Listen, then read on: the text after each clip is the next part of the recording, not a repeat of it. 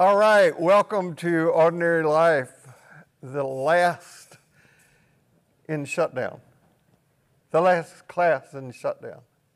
I guess we could call it that, but we still will have a virtual and in-person options. Yeah. So we are going to reopen next Sunday for in-person attendance. Mm-hmm. And Holly has got this all planned out. No, it's so as you know, it's been a lot of flipping and flopping. It is really confusing because the CDC did a flip-flop. Yep, and we're trying to flop with it. Well, what we said was that we were going to follow the protocols of the church. And the protocols that St. Paul's is following seem to change every 72 hours. So right. So here's what we're doing. Do you want me to say it? Yeah. Since we're flip-flopping? Yeah. Okay. We are having an Eventbrite sign-up. The room with some distancing is set up for 90, so signing up on the Eventbrite link will help us know how to arrange the room. It will also help if we have to do any kind of contact tracing. Masks are optional. Do what makes you feel comfortable and safe. And we will not have our traditional sacred cookie, but there'll be some kind of packaged good. Mm-hmm. Bring your own coffee. There will not be a coffee bar. That has not changed. and I'm sure that all this is going to be in flux as we kind of get our legs under us and see how things are going. I'm sure that we will gradually over time get back into having the setup of the class being as it has been in the past, where we'll gather for a social time at the beginning. There will be some announcements about things that are going on in the class, in the church, in the community. We renegotiated Callista's contract. Callista's coming back to do that. And then we'll take a break, as we always have, give you a chance to speak to each other again, to get whatever sacred cookies we have and beverages, and then we will go forward. We're not going to talk a lot today about what the future is going to look like as far as teaching is concerned. But next Sunday, we will be introducing a brand new theme. And I really hope that you feel motivated and free to come. I hope we have as Holly said, we're going to set the room up for 90. I hope we have 90 people show up next week. We should say that the church is still saying that kids under 12 need to be masked. So if you come with kids and have them in the downstairs area, just prepare them with a mask. So every Tuesday morning at 8 o'clock, an email goes out on Constant Contact that has the slideshow that we show during class. It has usually the text of the class that we teach, although I don't think that's going to be a possibility today. We are going to do some reflecting. We have some content in front of us, but we'll probably be more in dialogue than anything. And so when we do gather next Sunday, Holly, who has co-taught with me this entire 15 months, and are then going to lay out what we think about for the coming year. On June the 20th, which is Father's Day, Dr. Jim Bankston is going to dialogue with me. Most all of you know Jim and really admire him, and we're so grateful for the tone of inclusion that he set for St. Paul's. And you also know that the United Methodist Church is in a struggle right now over the language that's in the Book of Discipline about full inclusion. St. Paul's is clearly on the side of full inclusion. How that affects our future when General Conference comes up in 2022. Jim is somebody who is really politically savvy and well in the know of this, so I'm going to ask him to be here and talk about that. So if you go to the Ordinary Life website And what I meant to say about the email that is going to go out this Tuesday, it will have a link in it to the Eventbrite registration. Yes. So that will be on Tuesday, and it will be again there on Friday. So the Eventbrite link will be open from Tuesday to Saturday night, really. And then what we do is we come with that list on Sunday, and we can just make sure that we have the room set up. So yeah, work in progress. And we both want to be clear that Ordinary Life has been live streamed for months and months and months. And we're going to continue live streaming the class because we have people who are from coast to coast, thank goodness, who watch. And I'm sure that we will continue to thank Tim Leatherwood and Olivia Watson and William Budge and John Watson for their invaluable help in making this happen. Yeah. So today the room is set up as if we had 90 people. We're imagining We're y'all. imagining you to be here already. And you know, something that you and I have not talked about, but we're going to continue to do the podcast. Yes. Yes, we are. We have a podcast that comes out on Thursday mornings called In Between.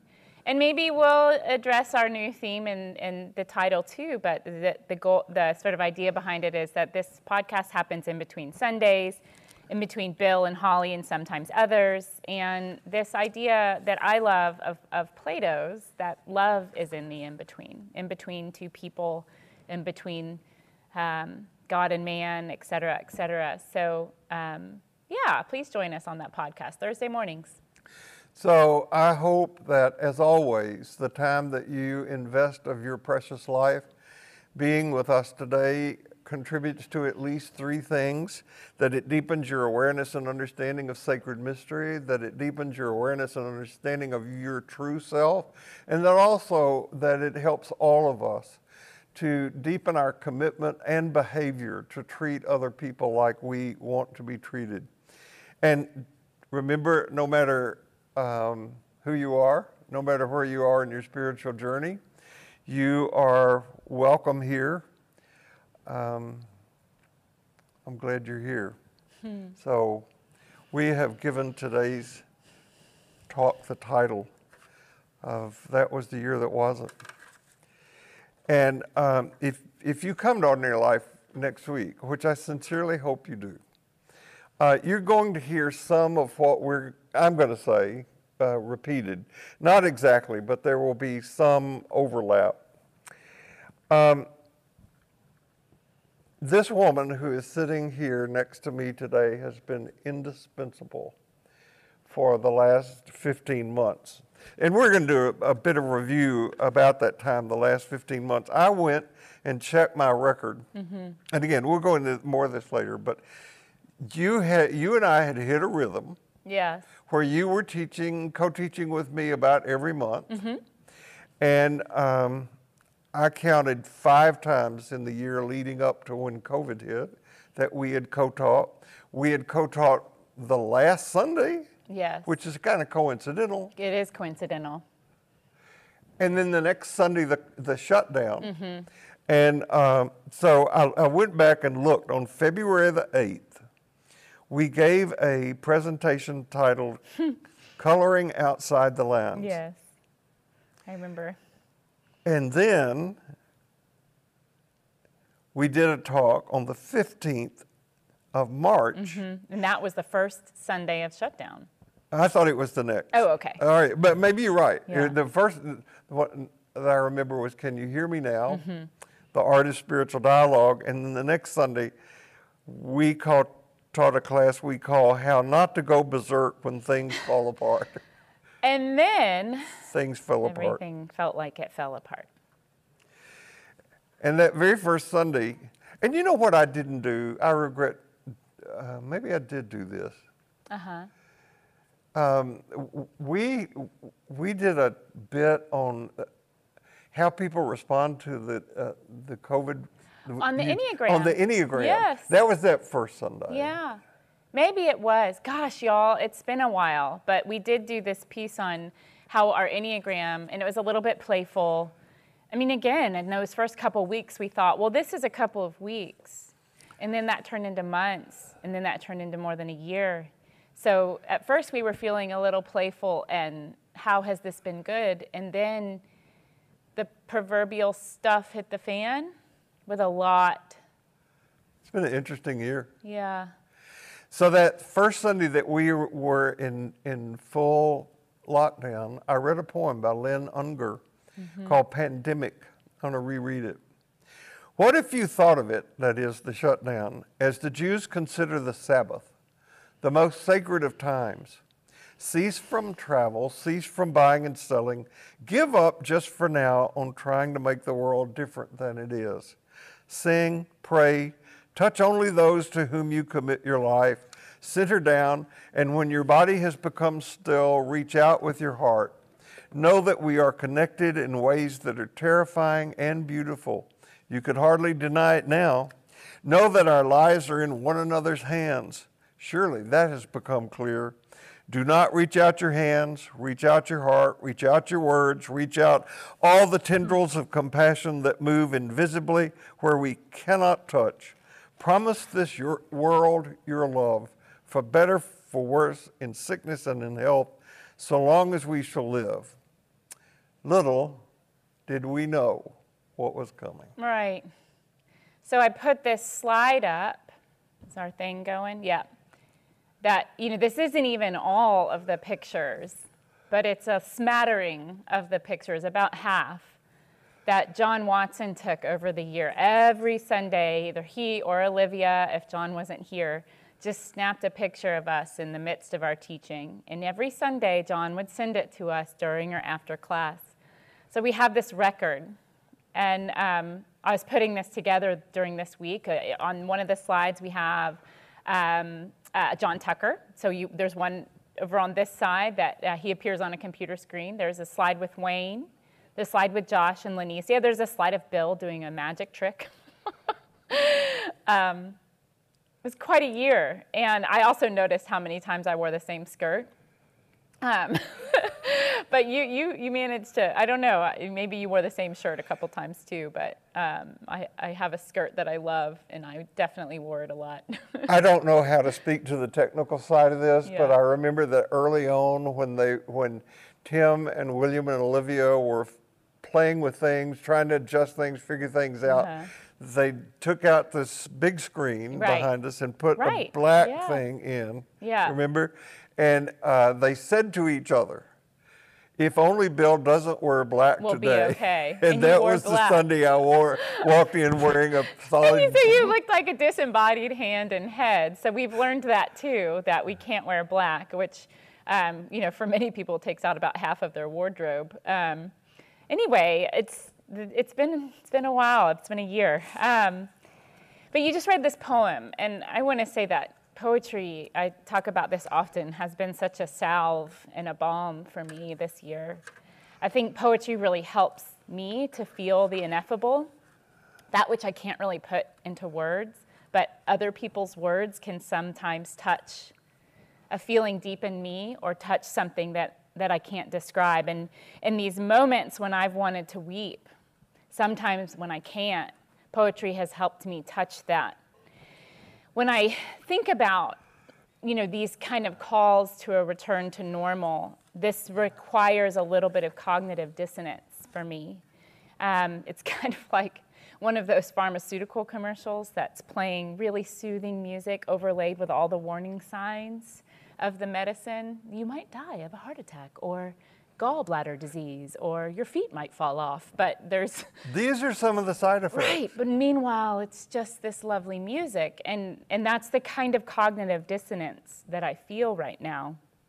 A word that's been used widely this year, especially in households that have kids, is asynchronous. If you have kids, William is nodding his head. We've had a year of asynchronous learning, and that word resonates deeply with how this year has felt, asynchronous. So much has changed, so much has happened, and yet here we are trying to mark some of the things that have happened in a way that feels true and right and good. And, it's a kind of year that we've had that we can't move past it. We can't wallow in it and feel sorry for ourselves, but we also can't move on too quickly. When you use that word asynchronous, does Yeah. that mean what I'm about to describe? There have been so many days during the last 15 months when I have said, now what's today? Mm-hmm. If it's a day in which I'm scheduled to see clients over Zoom, I'm pretty well wired to those days. But like Friday this week felt like Saturday all day. Right, and then you look at your calendar and do your Friday things, but you're actually on Saturday or whatever. It does feel like that. My kids' iPads go off at different times. It's like, do-do-do, do-do-do. Do you have a class now? No, Mommy, it's asynchronous. It's just, that is a perfect word. So thank you, HISD and school districts, for giving us the perfect word for this year. That song, you were well alive into your late 20s by this time, maybe 30s, 20s, 30s, 1971. Marvin Gaye sang the song, Mercy, Mercy Me. Oh, mercy, mercy me. Things ain't what they used to be, right? This song is actually about environmental devastation. Oh. If you read, I went back and read the lyrics, but that hook also applies here. There are a few things I returned, and please feel free to interrupt as I'm going, Bill. There are a few things I've returned to over and over again this year. These small mercies, I think, these little acts of love, poetry, writing, as I said, other people's words. So sometimes I couldn't cry over this sort of immense devastation that has happened. Over 3 million people have died in the last 15 months of a single disease. So that's not even counting the other people who have died of non-COVID related problems. The murder of a Black man that catalyzed the entire world. Loss of a sense of ease and knowing and comfort. I know where I'm going today. So when I couldn't cry over these things because it felt too real, sometimes other essays, poetry, or art could help elicit those much needed tears. And one of my favorites is, of course, James Baldwin. He wrote an essay called The Creative Process. I think I've read it about every week over the last 6 or 8 months. And every time I read it, I get something different from it. I'll read a couple of lines from it. He writes, "The dangers of being an American artist are not greater than those of being an artist anywhere else in the world, but they are very particular. These dangers are produced by our history. They rest on the fact that in order to conquer this continent, this particular aloneness of which I speak, the aloneness in which one discovers that life is tragic and therefore unutterably beautiful, could not be permitted. We know in the case of a person that whoever cannot tell him or herself the truth about the past is trapped in it, is immobilized in this prison of the undiscovered self. And this is also true of nations. We have an opportunity that no other nation has in moving beyond the old world concepts of race and class and caste to create finally what we must have had in mind when we first began speaking of the new world. This is my favorite line. Societies never know it, but the war of an artist with his society is a lover's war. And he does at his best what lovers do, which is to reveal the beloved to himself, and with that revelation, to make freedom real." That's beautiful. Mm-hmm. Very beautiful. Yeah. It's sort of what we've been grappling with, I think, this year, is how to be with something as we're going through it and also reveal or speak to it in a way that feels prophetic or slightly wise. Yeah, I think that you and I, in our teaching, have kind of mirrored what was going on among some people in our culture. We were really disoriented about, okay, now what are we going to do? Now what are we going to do? Yeah, for the first little while. And then, at my insistence, It was a good insistence. Part of it was we didn't know how long we would be here. And so we were kind of treading water a little bit. we honestly did think it would be over in 3 weeks, and then 3 months, and then Maybe 3 years. we didn't know. Yeah. So yeah. thank God Yeah. for the vaccines and the people that made them. They'd been in work for a long time to make this happen. Yeah. I know you want to talk about Brian Dole's stuff. Can I Yeah. jump ahead? I want you to. Yeah. Because Holly is the one who, in our conversations, we'd get together on Zoom and talk about, well, now what, and where you want to go, and whatever. And Holly came up with the idea of using Thich Nhat Hanh's word interbeing as kind of, it was on the screen every Sunday after she came up with it, because we decided that what we were going to do is use the teachings of both Buddha and Jesus to find a path to walk in the time of disorientation and distrust and division. I think that one of the worst things that has happened in this pandemic is that it got politicized and behaviors around it got politicized. And I think that's so sad that it's still going on. I know the lockdown was very devastating for many people economically, restaurants and stores and places that went out of business, and others that struggle so mightily to stay. I had friends who died during the COVID, and their partners could not be with them in the hospital, couldn't be with them in that transition. Same for babies being born. Yeah. Very often the woman may have had to have been in the room just with the doctor.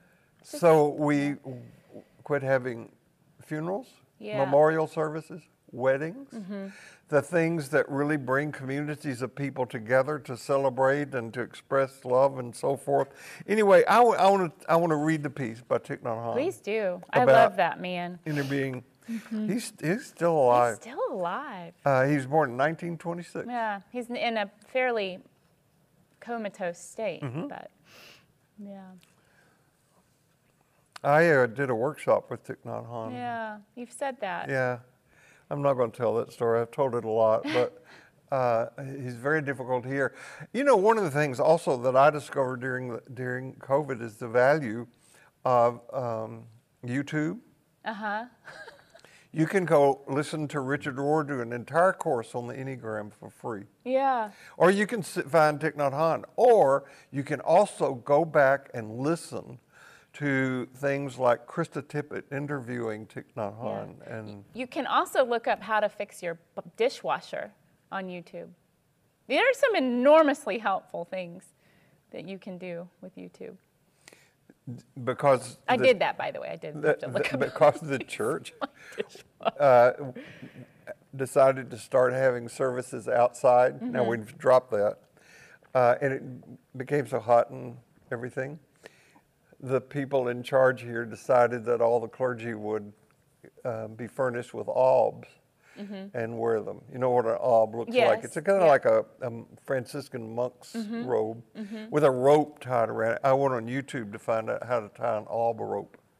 And then it's there. And now you know. The 3 different alb ropes, Yeah, ties, yeah. if you ever want to know. I'm so pleased to know that.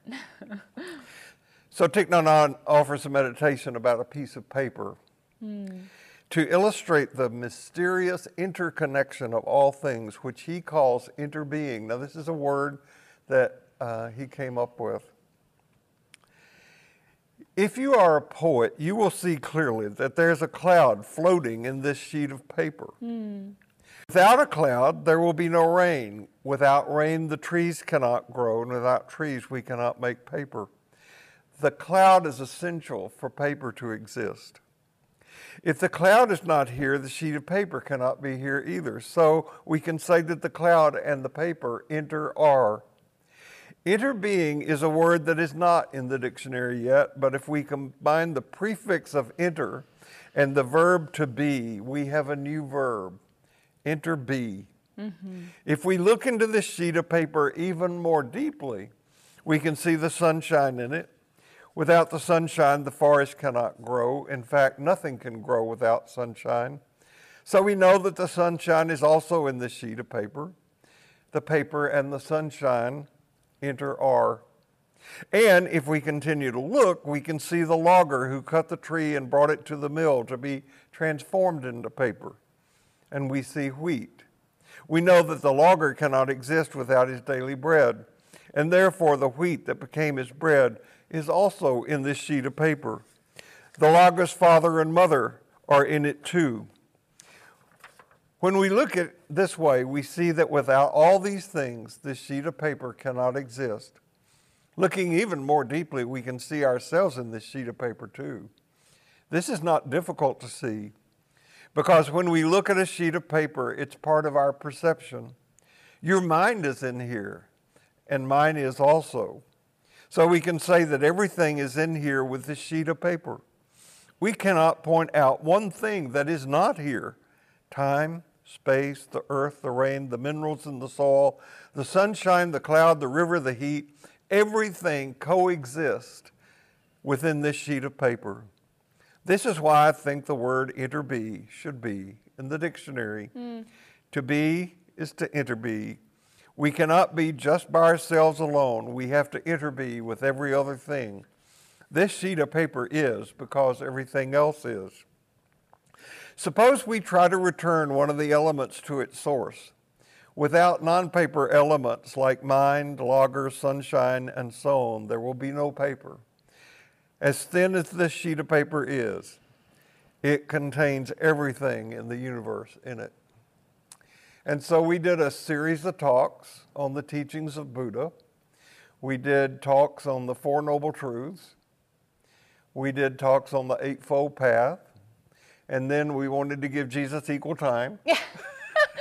We gave Jesus more time, actually. We did give Jesus more time. Well, and decided to use the material drawn from the Christian collection that's called the Sermon on the Mount, Matthew chapter 5, 6, and 7.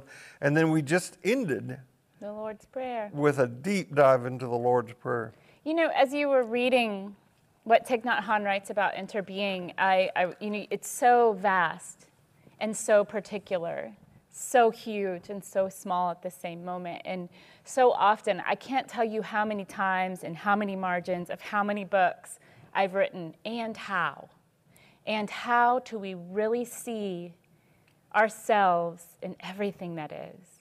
What does that look like? And that's what we've tried to give voice to, is some kind of way of just being with not just the universe, but with each other. And we were both reminded of that lovely Hafiz poem that we read early on too, called There Is a Wonderful Game. And I'll just read part of it. You just rubbed your nose as we said that, and remember it's about how big your nose is. Oh, yeah. He says... Read the whole thing. Okay, it's not too long, that's true. There is a game we should play, and it goes like this. We hold hands and look into each other's eyes and scan each other's face. And then I say, now tell me a difference you see between us. And you might respond, Hafiz, your nose is 10 times bigger than mine.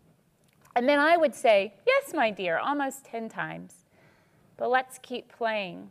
Let's go deeper, go deeper. For if we do, our spirits will embrace and interweave. Our union will be so glorious that even God will not be able to tell us apart. There is a wonderful game.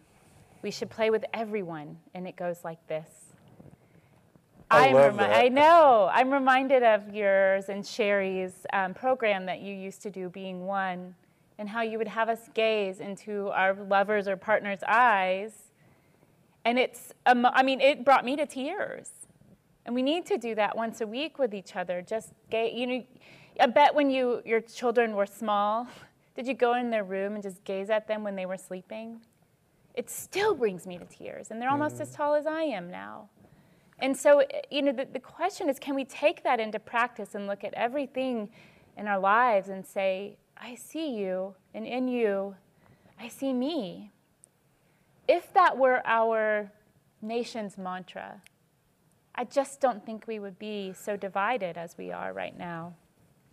You know, while you were talking and saying that, and I was just thinking about this last year. You thought my nose is 10 times bigger than yours. I'm kidding. No, what I was thinking is that we try to be really, really thorough in reflecting on this last year, and one of the things that neither one of us thought to bring up was braiding sweetgrass. Oh my gosh, we mentioned that at least 100 times. We did, We're and so because sorry. when you said, wouldn't that be a great mantra for the country, Yes. I thought the prayer of Haudenosaunee Thanksgiving, Thanksgiving prayer. the thing of Yeah. Thanksgiving, how Yeah. valuable that would be. You know, I mean, if only we ruled the world. Just kidding. Well, so I will do the lead-in for what I think you want to do next, and then we got some more stuff to get into. One morning, I got a call from Matt Russell. Yeah. Well, hi, Matt. Mr. Matt. Yeah. And Matt said, I've just been reading a book that I think you would love. And he said it's called One Long River Song by Brian Dahl. Yeah. And so I bought it and began reading it. And after reading the introduction written by a friend of Brian's, telling him, explaining what you're in for, Yeah. then there are this collection of essays, Yeah. 3 to 5 minutes long. Oh gosh, yeah. None are more than 6 pages. Yeah. Yeah. And yeah. beautifully written. Yeah. Really beautifully, almost stream of conscious, poetic, observing. You can almost feel like you're on a walk with him. And he died of cancer. So this was a book that was published posthumously.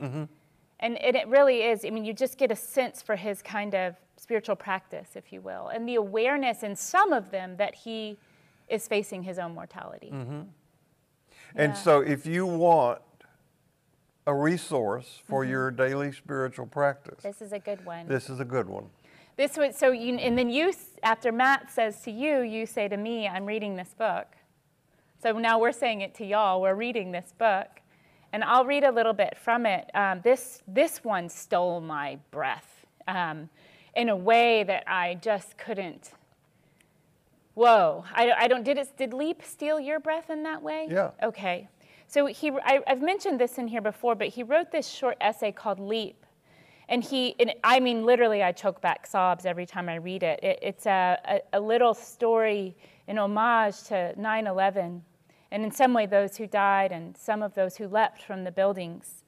So, that day seared images of collapsing buildings in our minds forever. Any of us who were alive can just, all we have to do is not even blink, and we can get that image in our minds. So these unnameable images are also emblazoned in my heart from this year. Just some really powerful images from this year.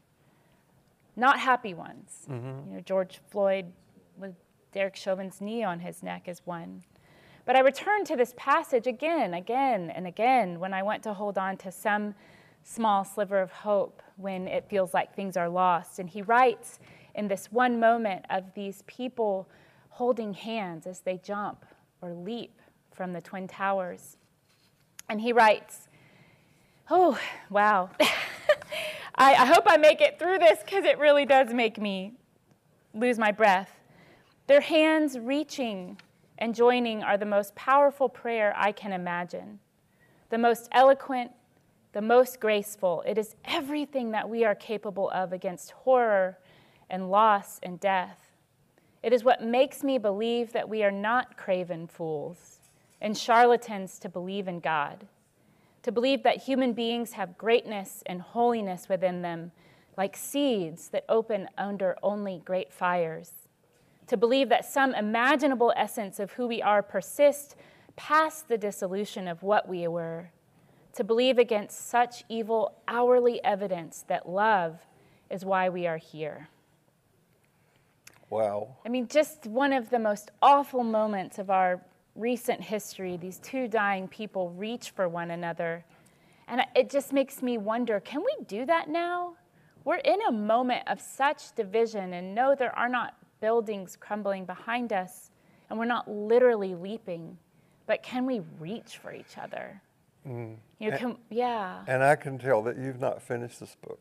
I have not, because I have not gotten to the one about marriage that you keep saying. If you think this touched you and made you cry, I'll be weeping you for will days. be bawling when you read Oh. that. It's just really great. Yeah, so, one of the things I've been thinking a lot about as we've moved through this time is, what does a theology of grief and discomfort look like in tandem with a theology of radical love? And when is it important to lean into this kind of grief and discomfort, these images of things crumbling, and when is it important to seek refuge from them? And how do we do that? It's called lament. Yeah, there's a whole book in the Bible about that one. There is a book called Lamentations, and we're going to get into that probably within the next 5 to 6 weeks. I guess to more say about that today as we go on, but I want to know how you're going to get in this next slide. Well, maybe this is a terrible jump to make, but here we just are reading these really powerful prophetic things. And, we're returning to one another. And in this sort of return to one another, we have to recognize that we've missed some kind of companionship, right? There's habits we've gotten into. Let me show you one of them. Not wearing pants at home is one of them. This is a still from a commercial that just cracked me up the first time I saw it. His wife is like, "Come on, baby, we're going to be late for our happy hour."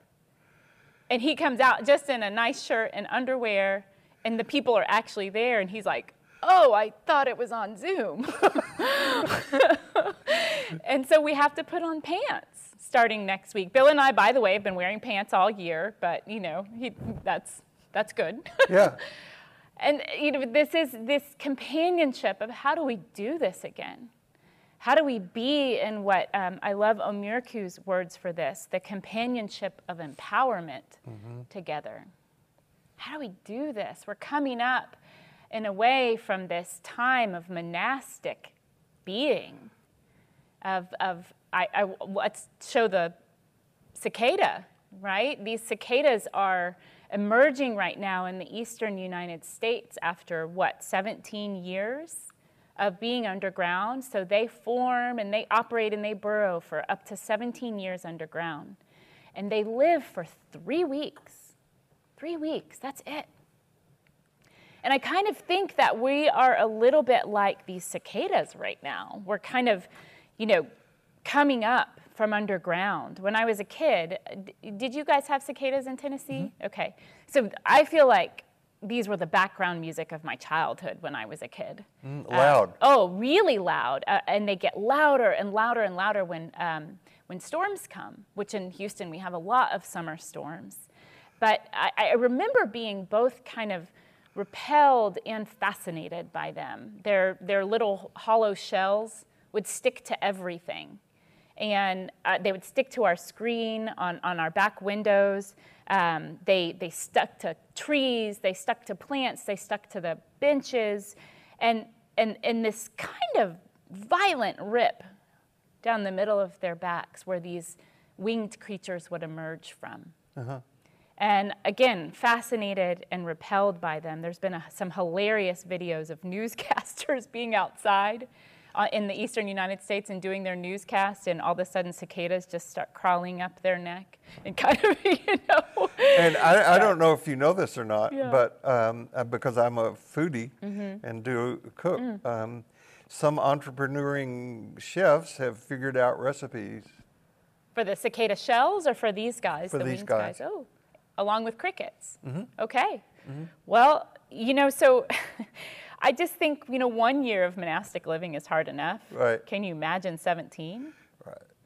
So those of you who did come to Ordinary Life physically would remember that there would be a screen up, and as you gathered, there would be announcement slides, they were called, but that over the years, it morphed into becoming more cartoons. And so during the Bill, you have a mosquito on your cheek. Huh? You have a mosquito on your cheek. Really? Yeah. That was funny because we were just talking about cicadas, but it's gone now. It's gone? I was going to slap you, but I didn't. It wouldn't be the first time. No, I've never slapped right. you. So one of the things that I'm kind of proud of is that every Sunday we have had a completely new slideshow. Well, The cartoon. yeah, that's your doing. You really put a lot of effort into the announcement slides. Yeah. And thanks to all the people who have sent me slides. I can't give everyone credit because I don't remember. But I had some COVID things. My wife took up gardening, but she won't tell me what she's going to plant. This is very early on. Day 7, it says. Yeah. Day 7, yeah. Having some states locked down and some states not is like having a what? Peeing section in the swimming Oh, pool. gosh. Okay. I swear we're fighting 2 pandemics, coronavirus and stupidity. Elward had developed the perfect theme on his T-shirt to maintain social distancing. Asked me about my Asked religion. me about my religion. Yeah. They say we can have gatherings of up to 8 people without any issues. I don't know 8 people without issues. Yeah. And the Zoom fatigue syndrome. Yeah. Oh, Zoom is tedious. Zoom is tedious, and it requires in some ways more of you than being in person, in some ways less of you. If you're in a big meeting, you can still text while you're on Zoom. So one of the things that did happen to us, and that I forgot, but you remembered, is that during this year, we saw a movie that is still on Hulu called In and of Itself, and I cannot remember when a film has wormed its way into my heart and mind any more than that film. Yeah. I've seen it now twice. It's so beautiful. And this is the book that is either the basis of the show. I think the book is the basis of the show, or the show begot the book. But it's Derek DelGaudio's kind of memoir, kind of traveling through these journeys of his life that helped him create this sort of autobiographical, magical, illusionist show that he called In and of Itself. And the book is a moral man, and it's also good. I'm only about a It's a very fourth of the fast way. read. Yeah. It's called True Story and Other Lies by Derek DelGaudio. But that did, and the thing that for me had such an impact from that movie or the watching of it was the theme of continuation.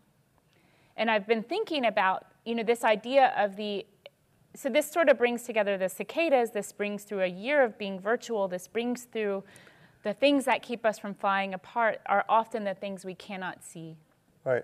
And I want to give a public acknowledgement to Scott Wells for helping both Holly and me understand the movie better, and for being on our podcast to talk about things. He did a magic trick on our podcast. That's right, he did. A verbal magic trick. It was amazing. Yeah.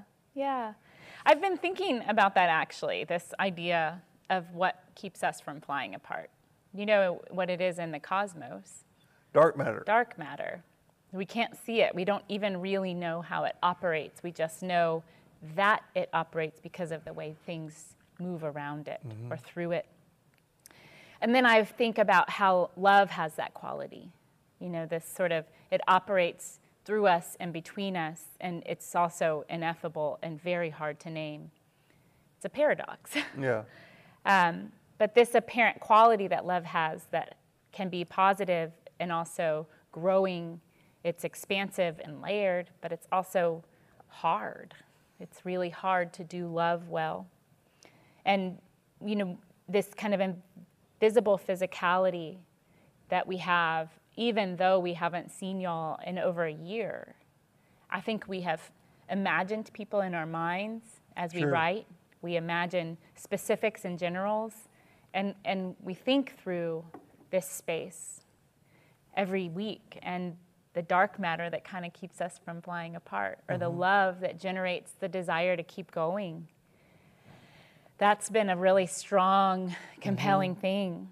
So I've been also thinking about, how do we energize dark matter? And I think love is a way that we can energize that dark matter. Dark matter doesn't have a quality. It's not good or bad.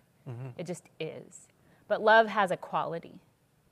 Love has a way of being in the world. You know, you will recall that right before the shutdown, you and I were teaching, and we were teaching, and this is before we got into the teaching that we did on Buddhist teachings after the shutdown, but we did a series together called Praying the Four Immeasurables of Love, and they are drawn directly from Buddhist teachings, and it actually is about the first actual age, the truth of the first actual age, which is don't do to someone what you would not want done to you, which is acting with compassion. And that's where we need to go. Yeah. I mean, what if we could imagine that love is the thing that keeps us from flying apart? And that happens only ever in between. You know, and some of it is, one of the things that I think has been coming up a lot is like memory, remembrance. Are you ready to talk about that a little bit? Yeah, well, I think these slides are going to be out of order. They might, yeah. But that's okay, because before the lockdown, there was the murder of Ahmaud Arbery. Yeah, go ahead and move to it. Do you want to? That's all right. We'll Okay. get to it, because Yeah. I want to do this too, because I think Yeah. it's very important. And then on May the 31st of last year, there was the murder of George Floyd, which provoked a global reaction, racial reckoning. You referred to it as an apocalyptic time, a great uncovering. And there was no way that we could avoid talking about those things. And one of the things since then that's been uncovered is the Wall Street Massacre. I'd like to spend some time talking about why, after all these years, that is just beginning to surface.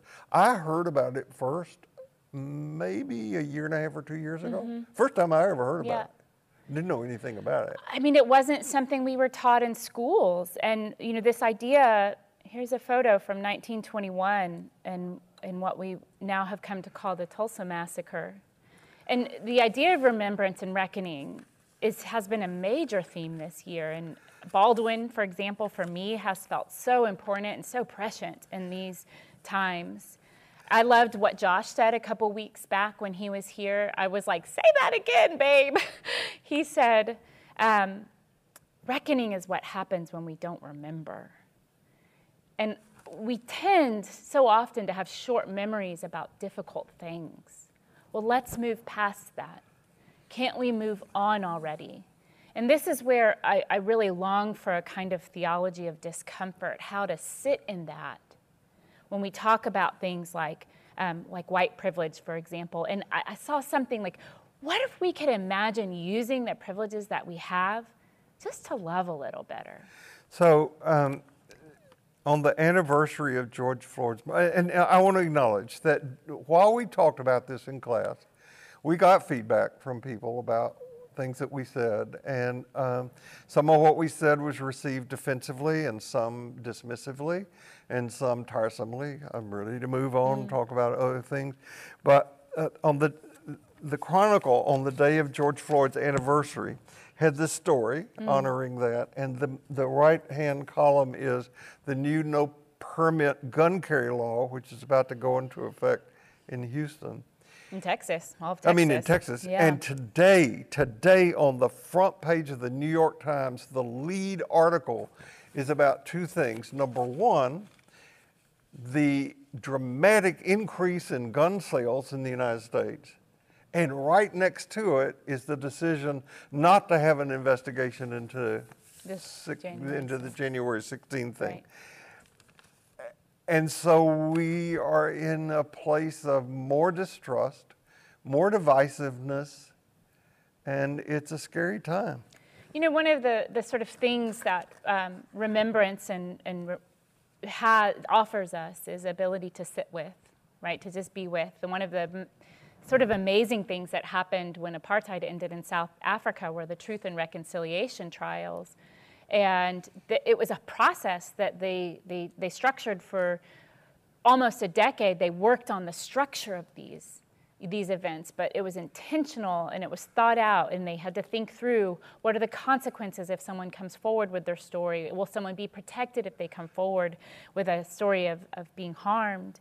And our tendency to want to move through things so quickly because they're uncomfortable and hard, I want to say it doesn't help us grow. Like, growth is there. Growth is in disturbance, and growth is in remembrance, and growth is in feeling uncomfortable. And as Josh said, reckoning is what happens when we don't remember, when we don't sit with. One of the things that also happens during the time when calls are made for racial justice and so forth is that some people point out how, and I thought this is spoken to by Brandon Mack when he was here. Some people will say things like, why do you say Black Lives Matter when all lives matter? And aren't there issues in the Black and Hispanic community like singles and a lot of other things? I grew up in Tennessee on just the west side of Appalachia and spent many trips going into Appalachian country. And you can find the same demographic statistics among poor, uneducated white people that you find among any group that is denied an opportunity for education and access and treated equally. But it did give rise to this cartoon. Right. A man is drowning and the guy on the boat says, how do I know you won't use this for drugs? Right.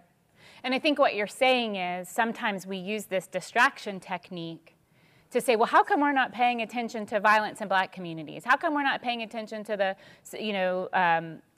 poverty and the single mothers, et cetera, because those same issues exist everywhere. And to defer to it being, well, this is a problem in the Black community, detracts from the issue that really is the largest risk factor, I think, to all of our lives, is racism. There's a woman named Heather McGhee that Josh and I have been both reading this book called The Sum of Us. And she writes about how racism impacts everyone. It impacts public resources for all communities. Because when we make decisions based on, so in the days of segregation, public swimming pools, for example, were not open to both Black and white children. And so there was a removal in many cities of public swimming pools, which impacted everyone. There was a resource that was lost. And I think about why is that a hard thing for people to hear when we hear Black Lives Matter? Why does this feel divisive? Please know, this is the water I swim in. The loves of my life are a Black man and 3 biracial children. How can I not say Black Lives Matter? But I think that the leaning in is saying it doesn't mean that yours doesn't. It just means we need to uplift those that we have for too long in this country through policy and programming and resources ignored. Well, I got on the path of studying psychology and theology because I got involved in the civil rights movement in Tennessee in the late 50s. And I was raised by racist parents. Very confusing situation because my father had hired a Black woman to take care of his children. I love that woman. And when somebody says, I'm not racist, I want to say, how'd you get there? Because I am. It's again the water in which we swim. It is, it's just like I have DNA that's Southern Baptist. I'll never get over that. I have DNA that's racist. And so I have to be aware of it and come to terms with it and think about it on a regular basis. And you pointed out to me, thank you, a potentially, something that could have been interpreted as a potentially racist comment. Honestly, I didn't mean it that way, but when Brandon Mack was here, after he and Wayne had dialogued, I came up and stood here and I thanked him for being so articulate. And you pointed out to me, go ahead. It's a bit of a charge, right? Yeah. Because often that's said to black men and women as if, I'm shocked that you can speak you were so so well. articulate. I know you didn't mean it that way. But it could have been interpreted that Right, way, right. and I think that's the way Brandon heard it. I saw his face and I can only guess. But Yeah. it's a little sting. It's like saying to a woman, you're so smart, in a sort of shocking way, right? And you know, it's like we do have to challenge our language and the ways that we have interpreted our worlds. It's all about how we were brought up. And most of us were brought up with a certain set of beliefs and ways of being in the world that weren't questioned. And now we're so confused and bumbling through this because everything is being questioned right now. And I hope that what we can offer in this space is sitting with the questions. Is being able to provide some comfort and discomfort with these questions, because that's where the growth is. So we're going to have to go in a minute. Yeah, we are. This time is going really fast. I do want to remind you that we had these people this year. Yeah.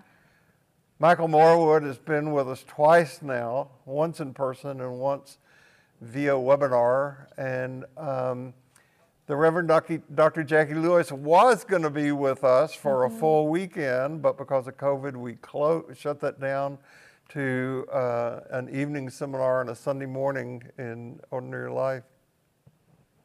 Yeah. It's been a year. It's been a year. Thank you. Thank you. I'll close with another Brian Doyle quote and then let you do it. And another story that Brian Doyle writes, and so much of his writing is about sitting with these small moments in life and, as I said, grappling with his own mortality. This is what I know, that the small is huge, the tiny is vast, that pain is part and parcel of the gift of joy, and that this is love. And then there is everything else. You either walk toward love or you walk away from it with every breath you draw. I hope together as we rejoin and also still gather virtually that we can keep falling and stumbling and leaping towards love, no matter how ridiculous or impossible it seems. Me too. I love you. I love you too. Thanks for this. Folks, no matter where you go this week, no matter what happens, remember this, you carry precious cargo, so watch your step, and we will see you here next Sunday. Yeah.